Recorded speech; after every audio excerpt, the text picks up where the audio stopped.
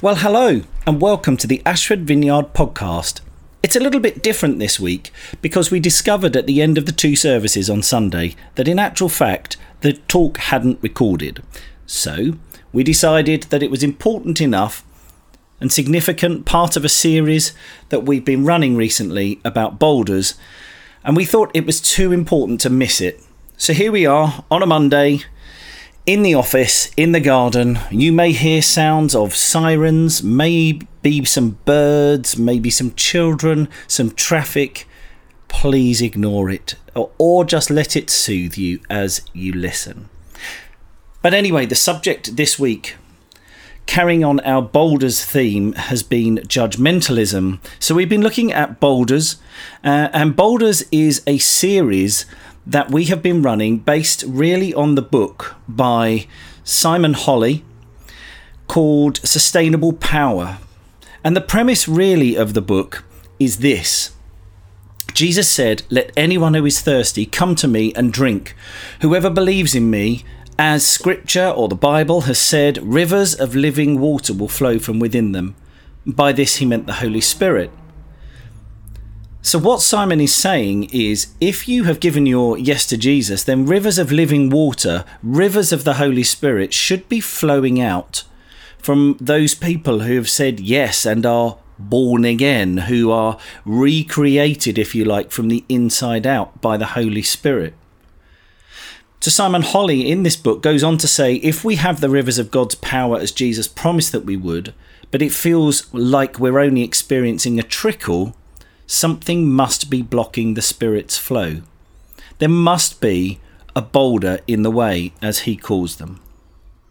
Now, we've looked at some of these boulders already. We've already looked at self-reliance, and we've looked at fear. In future weeks, we'll be looking at control, unbelief, disappointment, and then finally offence. There may even be some other boulders in there too.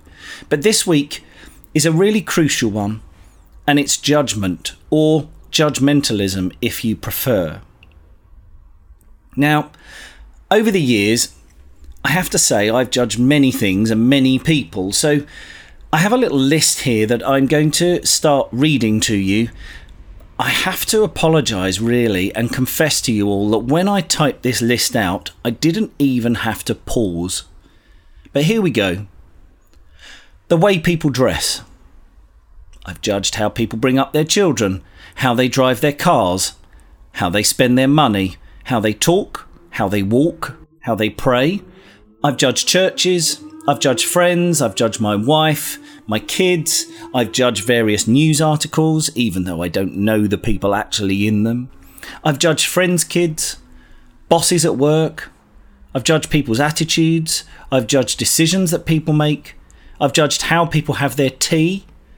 Well, okay, so that one may be justified. I used to work with a man who used to have about a third of a cup of milk, fill the rest with boiling hot water, and then the tea bag would be dunked into the tea and pulled straight back out, and he called that a cup of tea. I think I maintain my judgmental position over that one.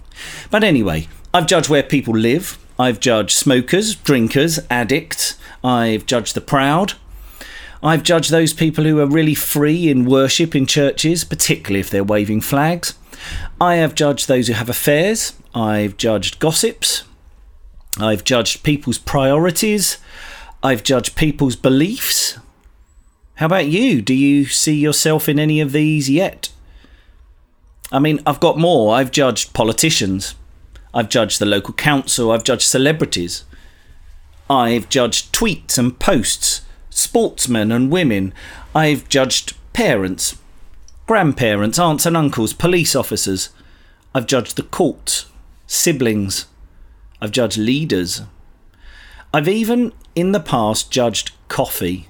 It's not the right type of coffee. We need better coffee, etc. As I say, I didn't even really have to pause in typing that list out, and there are so many more. To be honest, too many more to mention. In the book of Matthew, which is one of the books in the Bible that talks about the life of Jesus, Jesus says this: Judge not, that you be not judged. For with the judgment you pronounce, you will be judged. And with the measure you use, it will be measured to you. So basically what he's saying here is, this is the way that judgments work. When I proudly put myself in the place of God, making judgments over others that I have no right to make, justice demands that really I be judged by my own standard. In other words, I can't have someone else judged by a different standard to me. We've all got to be judged by the same standard, or that is grossly unfair. Therefore, if I am going to make judgments on other people and set that as being the limit, whatever my judgments are, that's the measure, then surely I've also got to be judged by that same measure. And that is what Jesus is saying here. So how would that work for you, I wonder? I have to say, I'm not so sure I would come out that well. Some of you may well be thinking, well, don't we need to be discerning? I mean, don't we need to make sort of little judgments as such? I mean, we're making judgments all the time, such as, have I got time to do that before I need to go out? Or will the car fit in that parking bay? That's true, but that's not really the type of judgment that we're talking about here. How about this? Judgment is an opinion you make on another that leaves you feeling superior. Now, you can't see it on the screen like the people could yesterday, so let me say that again. Judgment is an opinion you make on another that leaves you feeling superior. If you've never done that, and that's not you, then by all means, switch this podcast off. Just pull up some ABBA or some Mark Ronson and just do some housework or go crazy or something. But if this does resonate with you in any way, then maybe listen on. Charles Spurgeon, a great 19th century preacher bloke, he said this: "It does us much hurt to judge our neighbours because it flatters our conceit, and our pride grows quite fast enough without feeding. We accuse others to excuse ourselves. We are such fools as to dream that we are better because others are worse, and we talk as if we could get up by pulling others down. What is the good of spying holes in people's coats when we can't mend them? A friend's fault should not be advertised, and even a stranger's should not be published. He who brays at an ass is an ass himself, and he who makes a fool of another is a fool himself." 14 years ago, Nick, my wife, and I got together in what I must say were rather murky circumstances. I was just splitting up from my first wife, and Nick was still married. It was a mess. It was a disgrace, and many people got hurt. God forgives and he restores, and his merciful nature is an aspect of him that will always draw a tear from me. I had an impeccable record as a pastor, and I lived the life expected of me with excellence. A good reputation takes years to build up, and just moments to come tumbling. I learnt a lot of lessons through that time, a lot about many people and many things, but the main lesson I learnt was this: that I am, in the words of Brennan Manning, just a ragamuffin. Brennan says this in his book The Ragamuffin Gospel: "I fear that word has lost some of its original grit. Ragamuffins have a singular prayer: God, be merciful to me, a sinner. Any additional flourishes to make that cry more palatable are pharisaical leaven.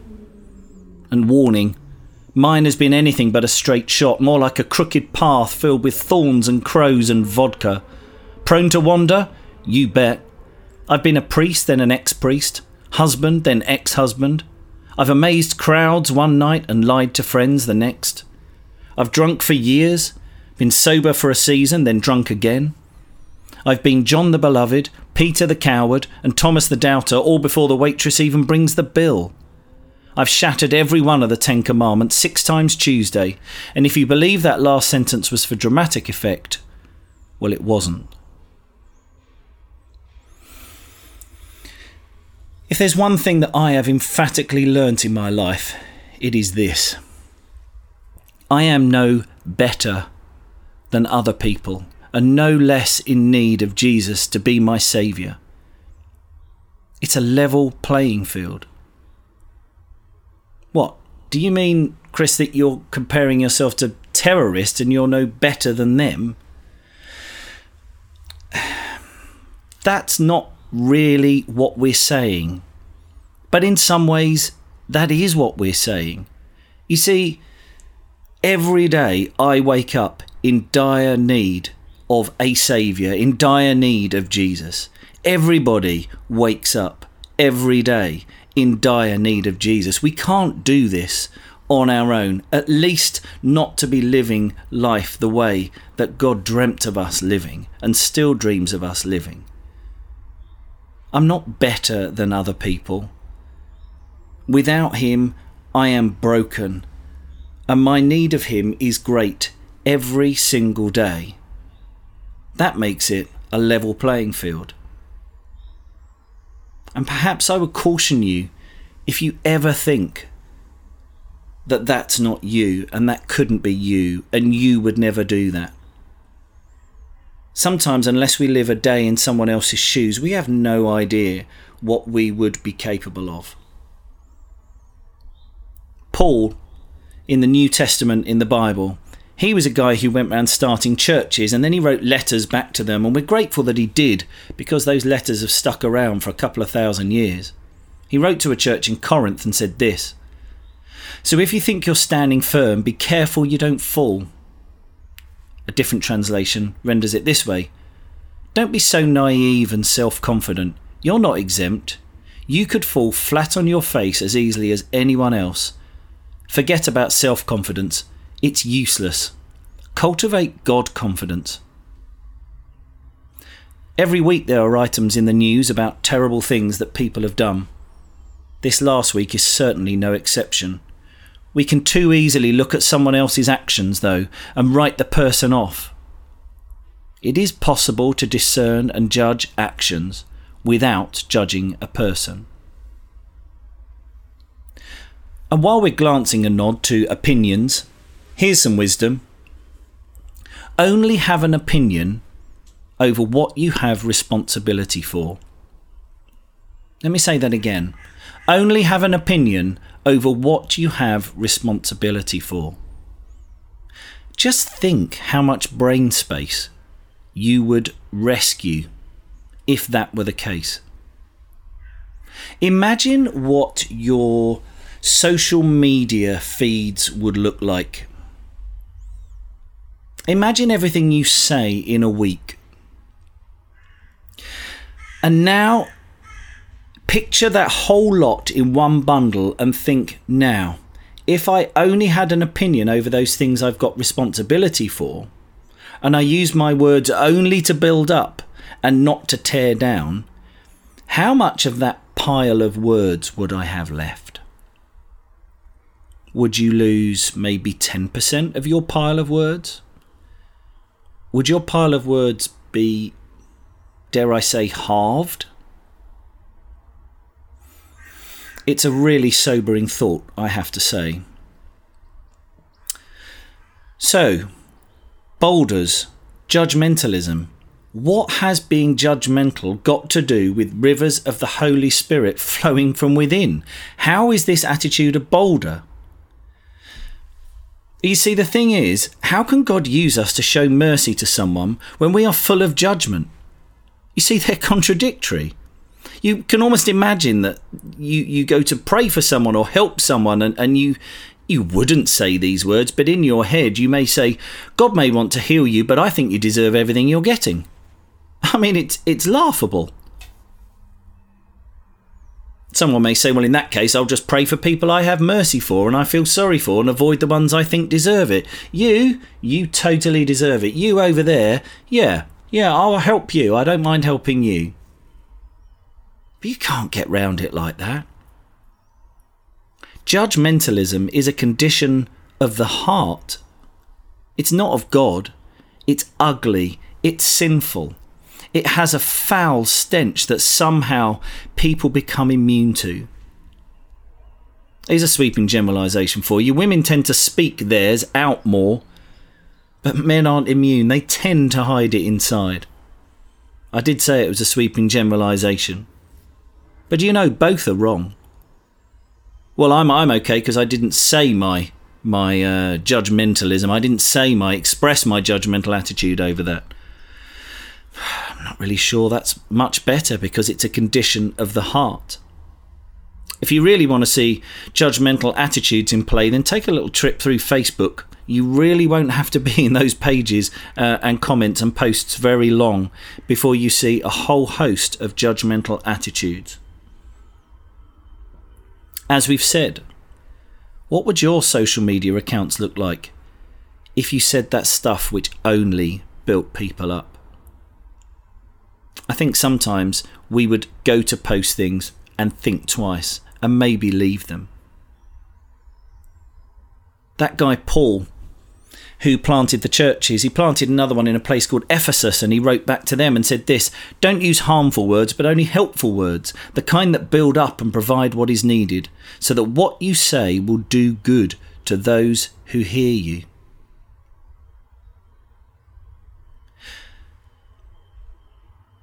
In the book of John, one of the 4 books that tells us about the stories of Jesus, we find a woman who was caught in adultery. This is in John chapter 8. And it says, at dawn, Jesus appeared again in the temple courts where all the people gathered around him, and he sat down to teach them. The teachers of the law and the Pharisees brought in a woman caught in adultery. They made her stand before the group and said to Jesus, "Teacher, this woman was caught in the act of adultery. In the law of Moses, he commanded us to stone such women. Now, what do you say?" They were using this woman and this question as a trap in order to have a basis for accusing him. But Jesus bent down and started to write on the ground with his finger. When they kept on questioning him, he straightened up and said to them, "Let any one of you who is without sin be the first to throw a stone at her." Again he stooped down and wrote on the ground. At this, those who heard began to go away one at a time, the older ones first, until only Jesus was left, with the woman still standing there. Jesus straightened up and asked her, "Woman, where are they? Has no one condemned you?" "No one, sir," she said. "Then neither do I condemn you," Jesus declared. "Now go and leave your life of sin." Now it's interesting actually in that story that one of the key elements you see there, apart from Jesus' incredible tenderness towards the lady, bearing in mind she's been caught in the act of adultery, she probably wasn't wearing a great deal, if indeed anything, and the Pharisees hike her out in front of a crowd to make a point and to try and trap Jesus and say, "Now the law of Moses says this woman should be stoned. What do you say?"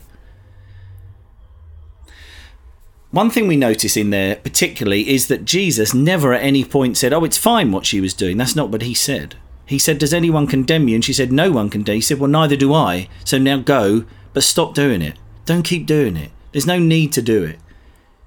You're letting yourself down. You were made for more than that."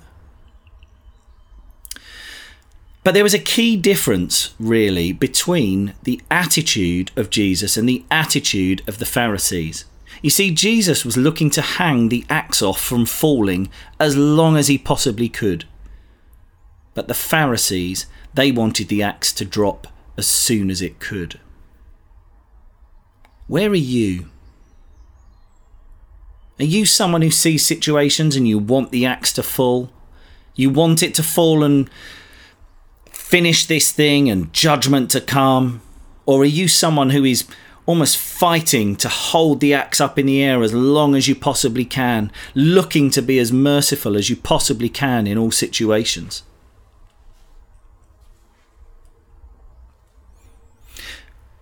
In the news this last week was a man called Chase Irwin. Now, unless you are a particularly studious observer of the news, it probably means nothing to you, and I certainly had never heard of the name before. But he clearly had dealt with his judgment over one issue at least.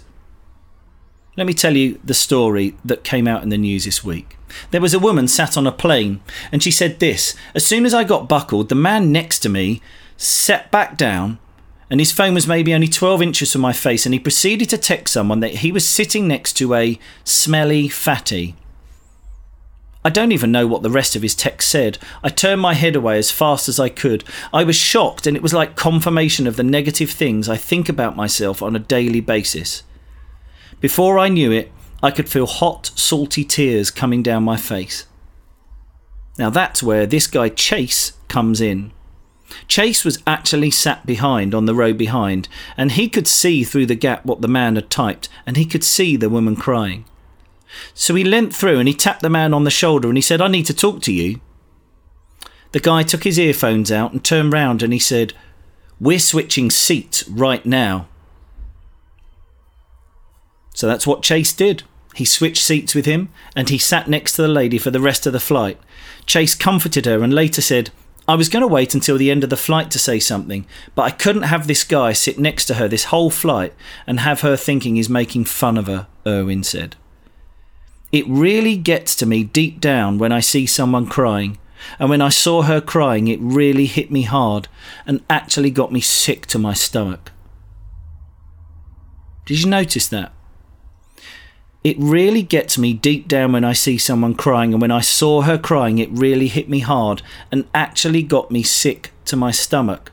Now that's interesting, because one thing we note about Jesus in one of the four Gospels, I think it's actually in two of the four Gospels, it said Jesus looked at the crowds and had compassion on them. Now that word compassion is a very physically deep word. It really means to have your bowels yearn, which is not an attractive concept, but it means it comes from that low down. There's something that just turns you over that low down. And this is what this man is saying. He saw her crying, it really hit me hard, actually got sick to my stomach, something churned over in him. You see, the thing is, if we are going to have a heart that is given to being critical and judgmental, it doesn't allow for such compassion. You can't experience that compassion because you're standing in judgment over how the person is.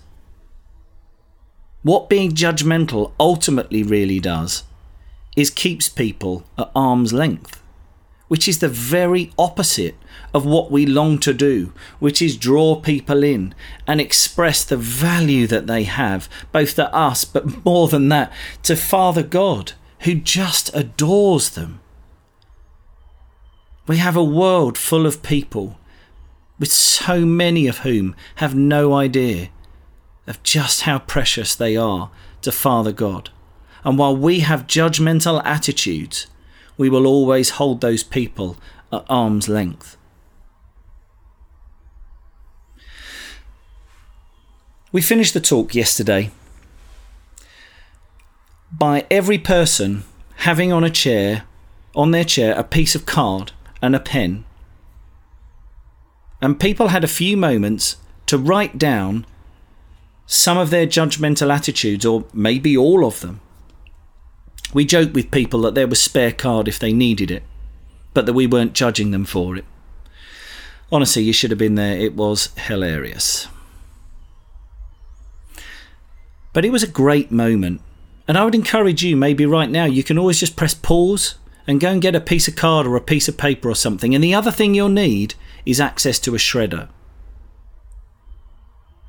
Are you back? Great. So we did this in silence. People sat and wrote out some of their judgmental attitudes and all the ones that they wanted to deal with, all those expressions of the heart that you think, oh, that's ugly. Oh, I don't like that in there. We don't want those boulders in there. We want rivers of living water to be flowing. We want to bring life to Ashford. And wherever you're listening to this, you're going to want to bring life to the place that you inhabit day after day. So we didn't have any music on. Instead, one by one, most of the people came up and we had two shredders and people slotted their card into the shredder, and the sound of those shredders wafted all the way up to heaven and echoed throughout heaven. It really was a beautiful thing and a great way to finish the service. To hear the sound of those judgments being shredded as people said, no, I don't want this attitude. I don't want this ugliness in my heart. God, will you just rid me of it? I want to shred them and say, no, I'm not going to host these attitudes and just put up with them and keep them there. Instead, I'm going to shred them, remove that boulder and say, God, please, come and create in me something fresher, something new. I want your rivers of living water to flow. So I'm going to pray the same for you. Father God, for all the people listening to this podcast, whether they listen within a day of it being recorded or a year of it being recorded, I pray you will help them to identify those judgmental attitudes that are causing a block in their lives. Help them to have the courage to leave judgment up to you, to not have to make judgments to feel superior, because we can feel so secure in knowing just how loved by you that we are. Thank you, God, for your help. Thank you, God, for your extravagant love for us. We love you right back. Amen. Well, thank you so much for listening. Hopefully the traffic hasn't been too noisy. I did at least kick the dog out before we started. But thanks so much for tuning in, and we hope you have a fantastic week, and we'll see you soon. Thanks for listening to our podcast today, and we hope you enjoyed it. For more information, visit ashfordvineyard.org, or maybe drop into something if you're nearby. In the meantime, have a great week and know just how loved you are.